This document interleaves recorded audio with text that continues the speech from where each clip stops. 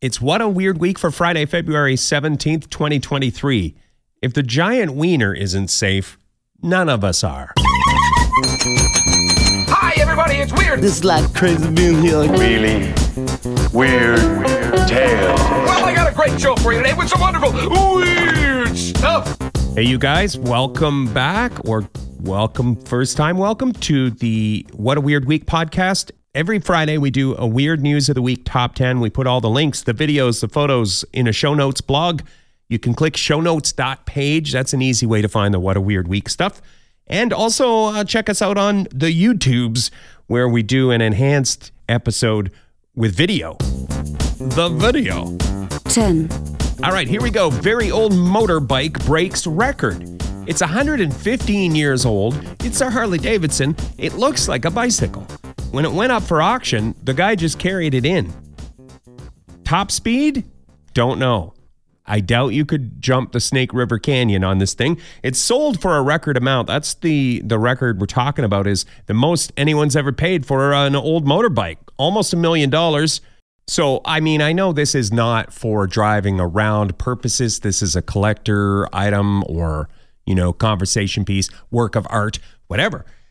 But I would like to see this old motorbike fixed up, taken down to the track, and then take on all challengers, like maybe high school track team versus this very old motorbike, 100-year-old motorbike.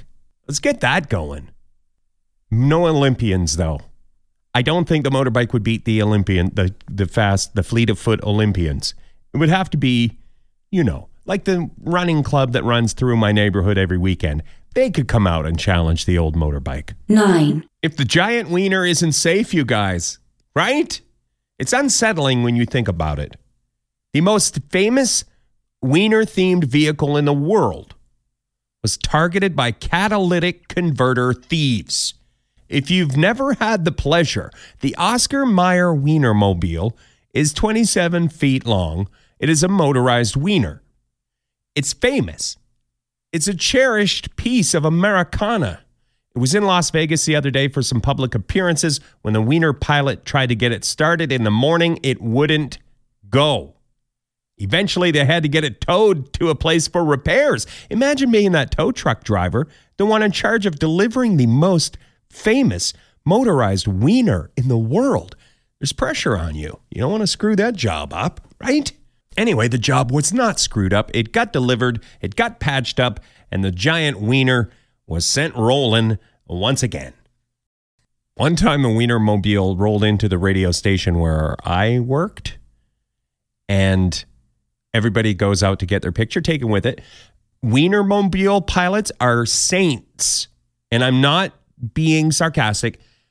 It is not an easy job to drive the Wienermobile. First of all, it's hard to drive it. It is a 27-foot long rolling wiener, motorized wiener. It's a hot dog on wheels, a monstrous hot dog. So it's hard to take corners and stuff. But also, you roll into radio stations like you're dealing with media idiots like me, and everybody's got some kind of innuendo joke or whatever for the giant wiener pilots. And it ain't right. And I just want to say, Wienermobile pilots, you're saints. 8. Does this sound like it could be a hit on streaming services, you guys? Cocaine Island seems to use the formula of many popular shows. They're set on an island and also cocaine. According to the Vice article, enough cocaine to supply Australia for a whole year was found floating in the Pacific. Is that a lot? That's my first question. Like, how do they know how much annual cocaine supply Australia goes through? Well, we have a hard number. It was 3.5 tons of cocaine. And it had Batman logos on it, so maybe it was Batman's cocaine. New Zealand police found it. It was tied up to buoys. They think it was in a place in the ocean where smugglers would rendezvous with the cocaine, pick it up and sell it in Australia. They say it's worth hundreds of millions of dollars. 3.5 tons is equivalent to a year's worth of cocaine for Australia. Or 3 decades, 30 years worth for New Zealand. That's kind of a funny stat from the police. 7, How old is the world's oldest dog? Really, the question should be, how awesome is the world's oldest dog? The answer, very. Or on a scale of 1 through 30, how awesome is the world's oldest dog? 30. That's also how old the world's oldest dog is. Bobby the dog is 30 years old, and that is a world record. Bobby is Portuguese. I'm not good at judging ages, but I'm going to say that's a youthful-looking pooch. Bobby has a friend who's a cat also, and I think that's a terrific message of peace. Cats and dogs getting along, you guys. I'll tell you what, when you go to the show notes, when you see the photo of Bobby the dog, you're going to look into those poochy pooch eyes, and you're going to be like, I'm not crying, you're crying. It's creepy. That was me impersonating you as a emotional response to a cute dog picture, but ended up sounding more creepy than anything else. Well, you know what? When I do something creepy, we should have a little music bridge before we launch into the next story. All the podcasts do this. Music bridge.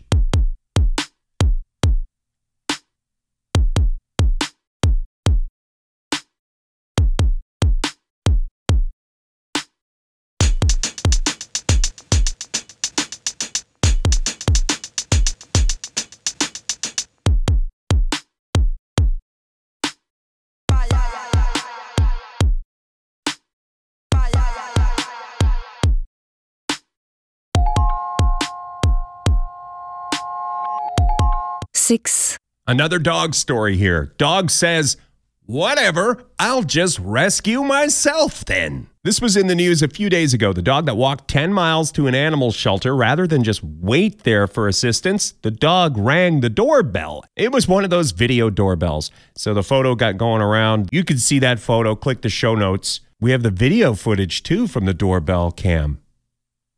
Bing bong. Hello? Let me in. Wow, that dog, it almost sounded like that dog was speaking English.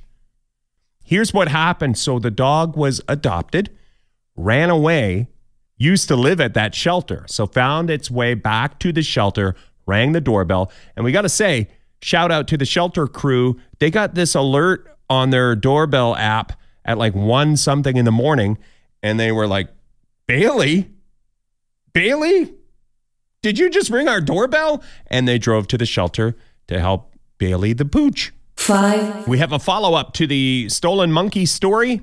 The fellow arrested for stealing monkeys from the zoo in Texas. I'm calling it grand theft monkey, but I'm not a lawyer. Have I said that before? Because please quit sending me letters asking for legal advice. I am not a lawyer. I'm just judgy. There's a difference. This fellow arrested for stealing the monkeys says he'd do it again. According to reports, it's one of the things that's been revealed in news reports since our last check-in on this. We've also learned that he took the monkeys on a train to make his getaway. Very exciting. Isn't that already? I was going to say that should be a movie, an animated movie, but I think it already is. If you want to do a deep dive into that story, we have a link in the show notes. Musical bridge.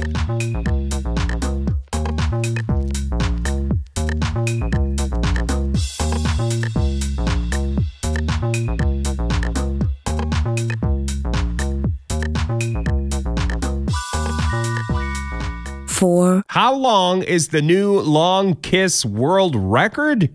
This was in the news for Valentine's Day. A South African lady and a dude from Canada went to the Maldives and broke the Guinness World Record for longest kiss underwater.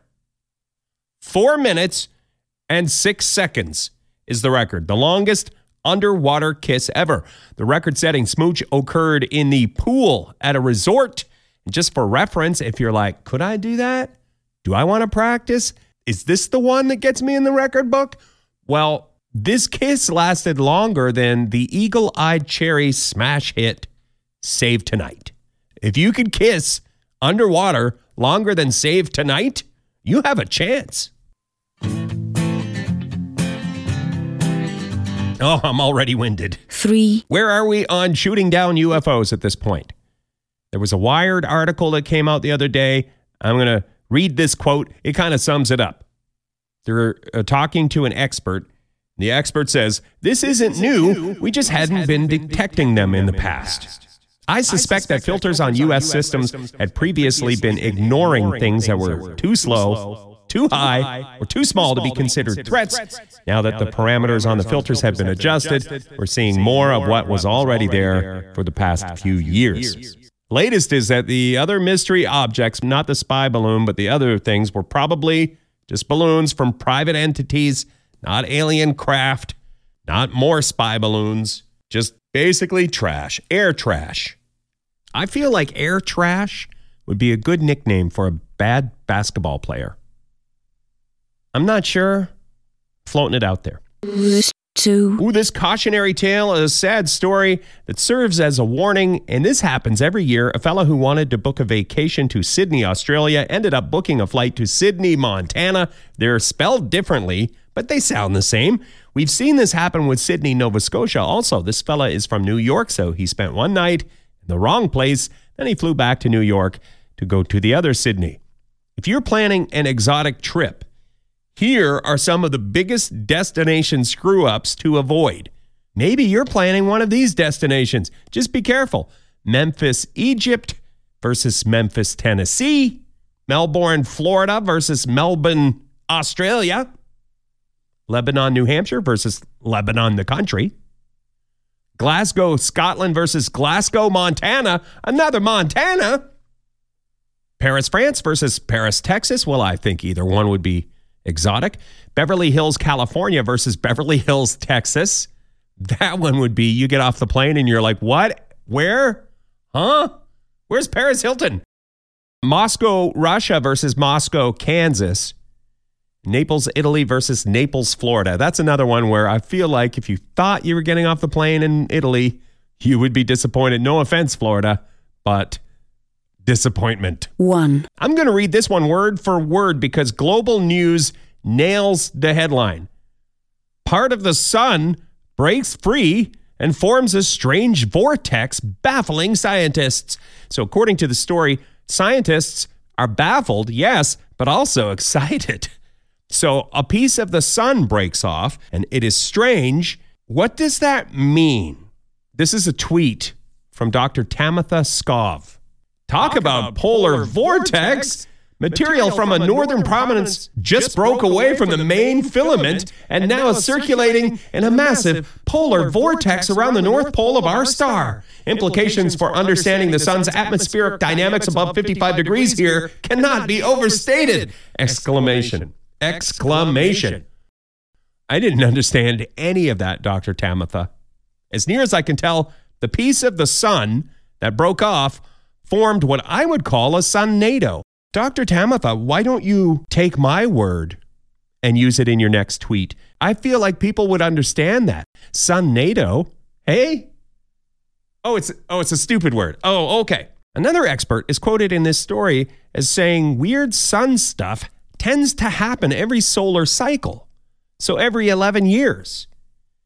I'm not exactly sure what this means for us, you guys. What are we supposed to do? Panic? We should all panic, right? My philosophy tends to lean into living a panic-driven life. But I will say, as long as the scientists can still be reached for comment, we must be okay. If they ever ask scientists to comment on a story and all the scientists have gone to live inside Stone Mountain or something, then I feel like that would be a bad sign. Okay, that is that, and we are done. And if you want show notes, you can go shownotes.page. That will get you back to all of the stories we talked about, the photos, the videos, all of it. And that is also where I will put a link to our new enhanced video podcast. You can check it out on the YouTubes. What a weird week on the YouTubes. I guess that's that. We have a long weekend here in my neck of the woods, a family day. I'm not sure if we're going to do a bonus episode like we did last week. Depends if the family's getting along well or not, I guess. If we have one of these knockdown, drag 'em out Scrabble games and everybody's mad at everyone else, maybe I'll hunker down in the home office and crank out another podcast. Hey, you guys? I don't know what to hope for.